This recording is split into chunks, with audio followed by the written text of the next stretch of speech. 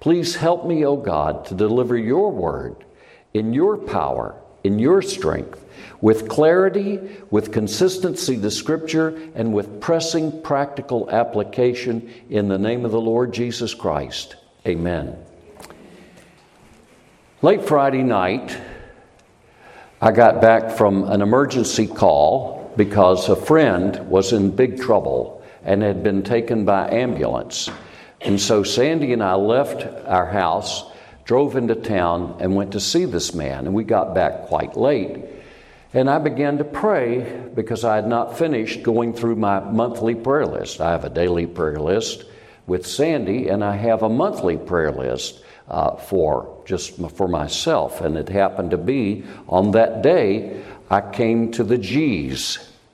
And as I was praying for Mr. G, whose wife has cancer, who was a very dear friend of mine, who committed his life to Christ when he moved to Alexandria and now has moved away, I was praying for him, and as I prayed in my spirit, not out loud, this phrase came to me: Lord, please, please don't let his faith fail. Lord, please don't let his faith fail. Have you ever been so overwhelmed with the circumstances of life that you begin to say, God, where are you? Lord, you've heard my prayers in the past. You've answered those prayers. You've done extraordinary things for me. But now, Lord, where are you? You ever felt that way? And so I began to pray for my friend Darren as I prayed for his wife, as she has had to leave her children with a sister and travel out of town to a big place in Colorado. And I was pleading with the Lord, Lord, don't let his faith fail. And as I was praying that, I had this overwhelming sense, scrap that sermon. I'll get to it next week. Scrap that sermon and tell my people what I'm about to reveal to them in this passage of Scripture. Now, I want you to notice in verse 31, Simon, Simon, Satan has asked, he's demanded. Do you know that Satan is a demander? Satan doesn't like to take no for an answer. In fact, if you tell Satan no, he's coming back another way. When you lock that door, he's going to try that door. When you got all those doors locked, he's going to try to see if one of those windows opens. Satan is persistent. Whatever else you may say of Satan, he certainly is persistent. And he will never give up until he is cast at the end of the millennium in the lake of fire. He'll never give up. He's after you. He wants you. He wants to eat you up. He wants to eat you alive. Now, he can never steal the soul of one of God's own elect. He cannot do that. But he can make people's lives miserable.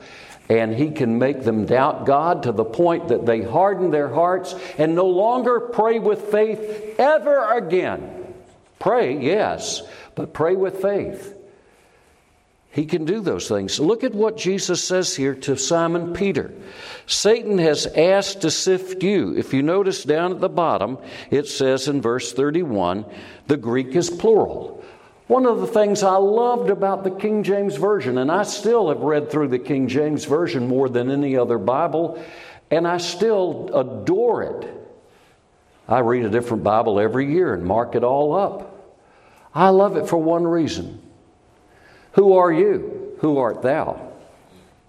Who are you? Who art thou? Pointing at my wife. Thou, singular, you, plural. And what Jesus is saying to Simon Peter is this: Satan has demanded to sift y'all.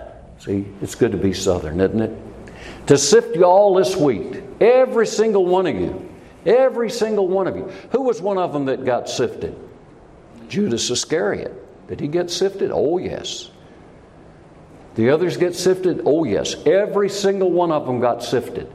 You know what happens when you're sifted? Well, you've ever sifted the flour, you know that. and you get the nice flour coming out when you turn that little thing around the screen. But in the ancient world, the sifting, it had to do with making sure that what was left was the good stuff and the chaff is blown away. And when Satan gets permission to sift you or me, some things are going to happen. What happens when God authorizes Satan to sift us? You know what happens? You know, the most sanctifying times in the life of the Christian church have been when everything was coming up roses, right? When the church became prosperous, when the Edict of Milan was issued in 313, and Christians, for the first time since the death of the last apostle that was an eyewitness to the resurrection, when they were finally given toleration. And in 325, when Constantine the Great made Christianity the official religion of the empire, now, man, it's prosperous to be a Christian.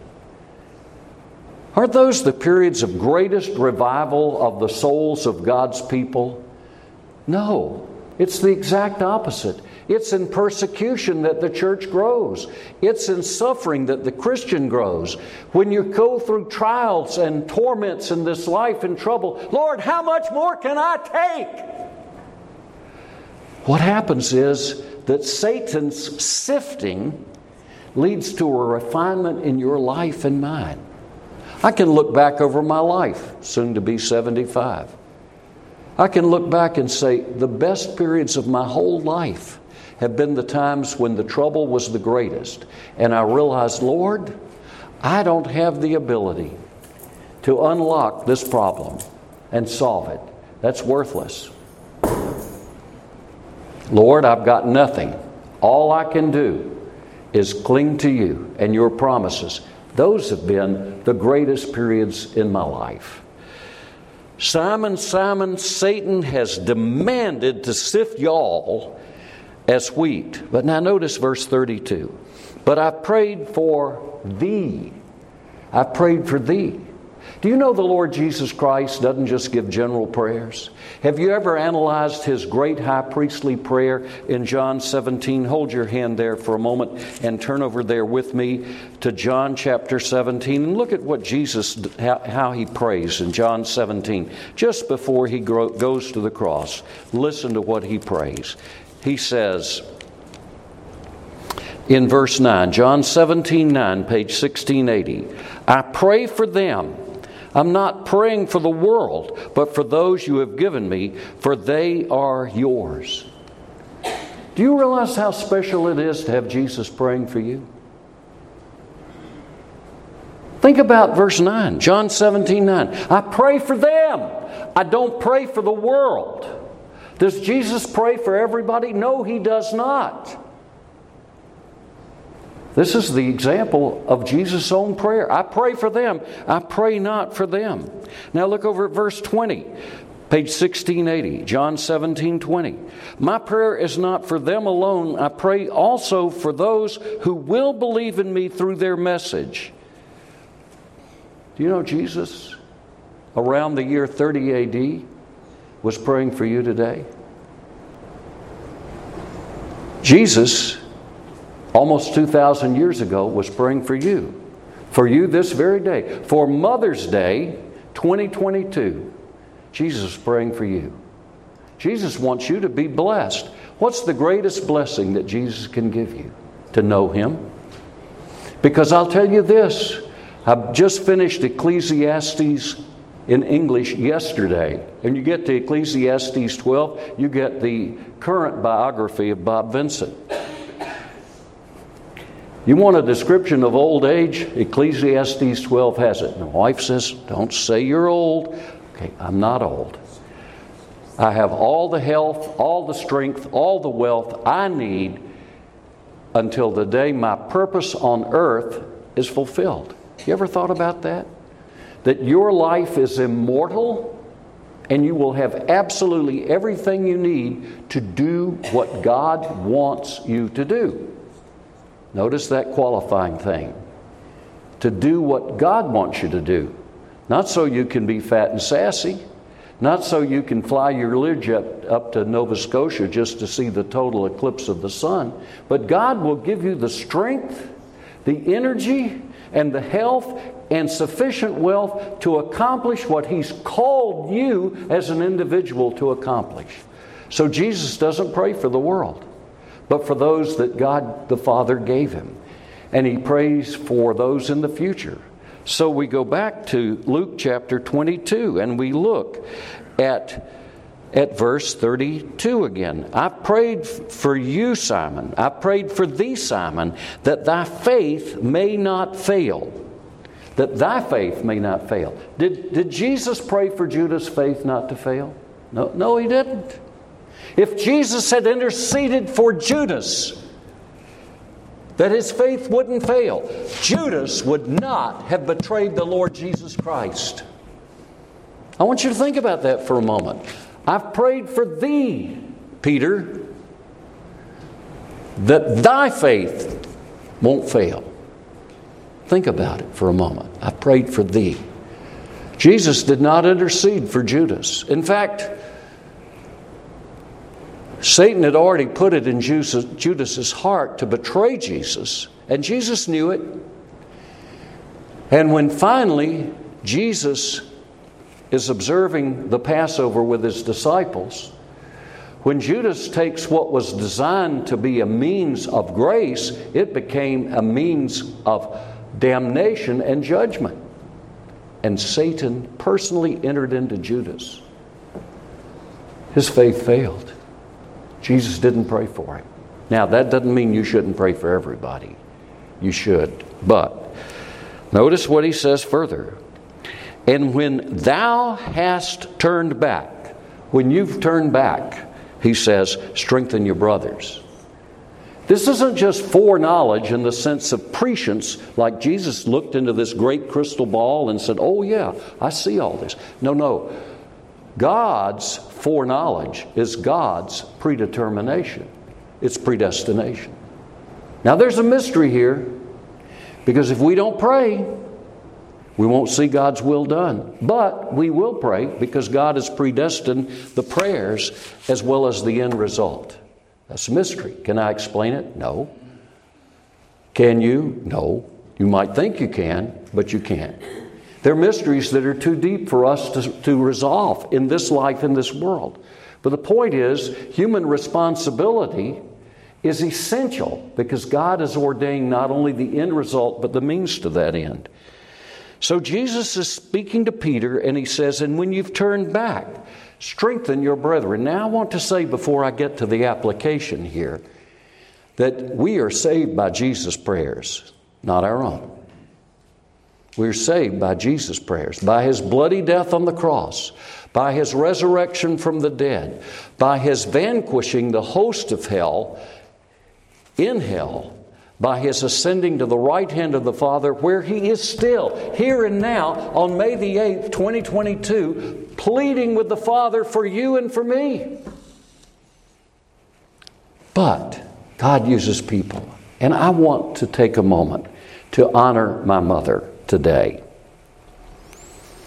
My mother was a Presbyterian preacher's daughter. Her mother was a Methodist preacher's daughter. I am descended, because of my mama, from 5 Baptist, 4 Methodist, and 1 Presbyterian minister. The last one was a Presbyterian, so that's how it happened to be that I would be. And my mother was a godly woman. She loved Jesus from an early age. She'd get confused about things. She remembered going to church, and she remembered that in those days, churches didn't have air conditioning or fans. And she remembered that they had these long sticks, and they would go up and hook the top window and pull it down and lift the bottom window, and the natural airflow created a breeze through the church. And so when she was a little girl, she saw these things. They looked like spears, and she didn't hear words clearly, as little children are prone to do. And she thought that was a spear, and she confused the word spear with spirit. And she knew the church was God's house. And she thought that thing was God. Children have all kinds of weird pictures of things, don't they? Mama was not raised in the house at Port Gibson Presbyterian Church, because her daddy went there in 1909 and left the same year. And I found out from my good friend Mike Heron, who lives in that house that my grandfather lived in, that year the boll weevil hit Port Gibson. So there was no money to be had. But my mother grew up and knew the Lord and loved the Lord, and she pleaded with God that one day she would marry and she would be the person who would have a pastor. None of her siblings were clergy at all. Many were elders. Some were on the vestry. They were either Presbyterians or Episcopalians. But she pleaded with God for that to happen. One day, when she finished teaching at Vanderbilt, obstetrical nursing, she became a public health nurse in South Carolina. And my daddy was a health officer. And they got to know each other at work. And lo and behold, my daddy was Presbyterian.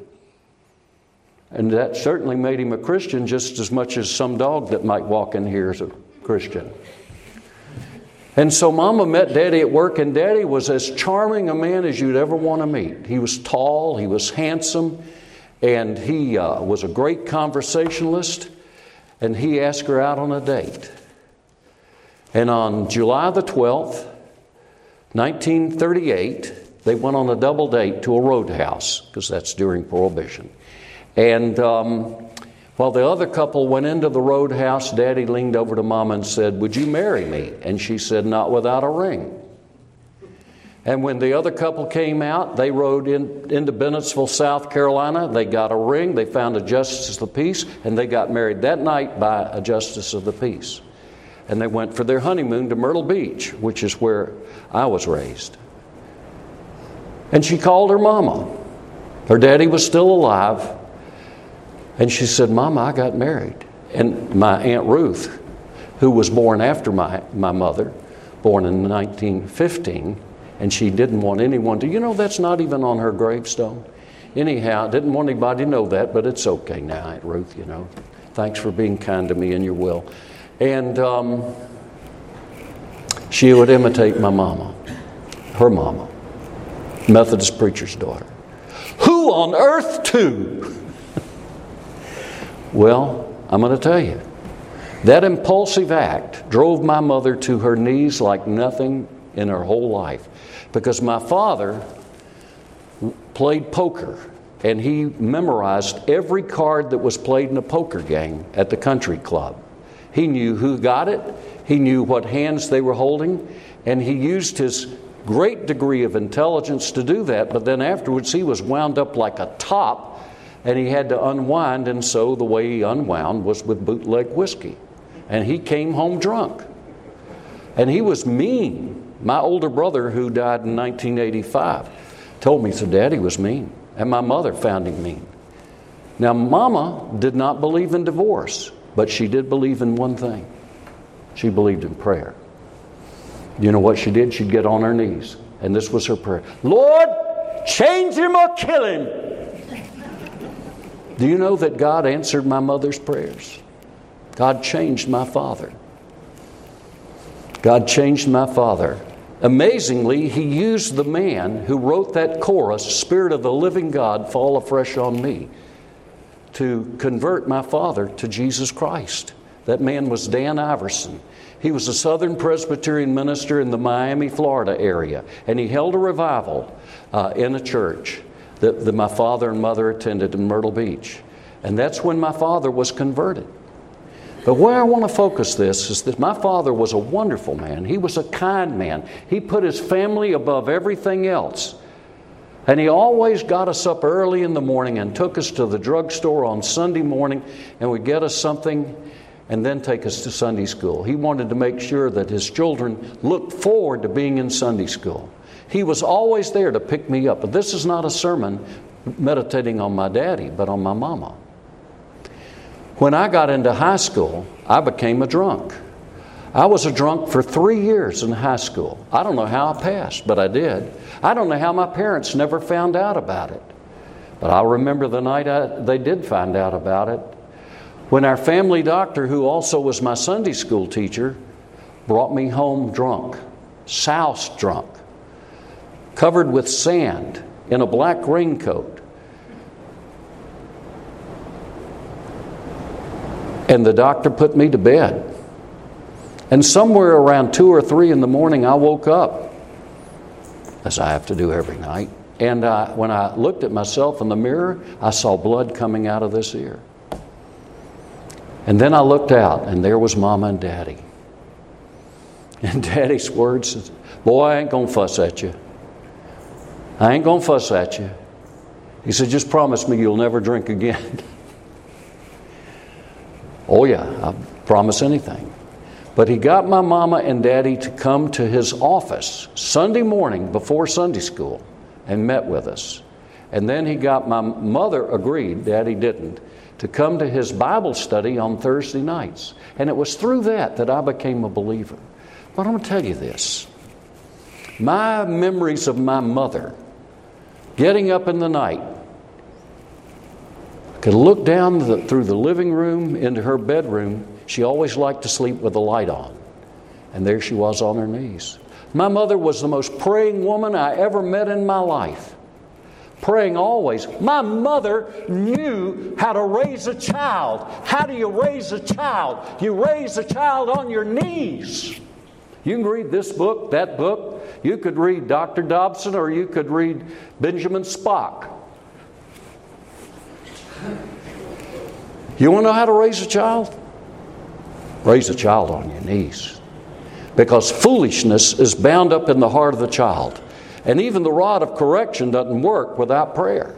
You got to intercede. You got to weep before God. You got to cry before God to see your children raised for God and become believers.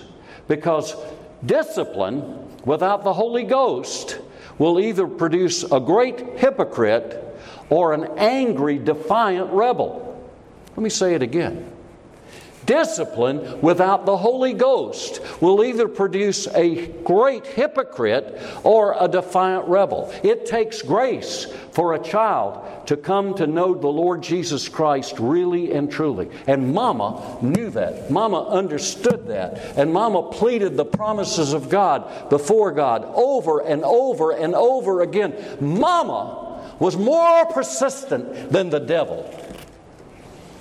And one day, I was converted to Christ. It was in the church I was raised in, on the 3rd floor of their Sunday school wing, and back in those days, no church ever locked its doors. So I met with some guys there, and they began to share with me. None of them were Presbyterians. I was the only Presbyterian there. And that night, in a very quiet way, no emotion, no nothing, a prayer I'd prayed many times, I knew God answered it. As my mother got older, she became increasingly feeble, physically and mentally. Never forget that your brain is like the motherboard and hardware in a computer. But your mind is like the programming and the stored memory. Your brain, like a computer, is going to wear out. But your mind, what the Bible calls the soul, will go on forever, because God has the greatest backup system in the world. In fact, it isn't even backed up. You continue on. Your soul, your mind continues on. There's never a break in it. But my mother began to become very feeble. I moved my Mama and Daddy to where we lived in Alexandria in 1983. Daddy died in 1987, and Mama lived with us until 1991. You know what happened? Honoring mothers on Mother's Day. When my mother got feeble, God changed this pretty little girl without a lick of sense, because she wouldn't have married me if she had, into a tremendous prayer warrior.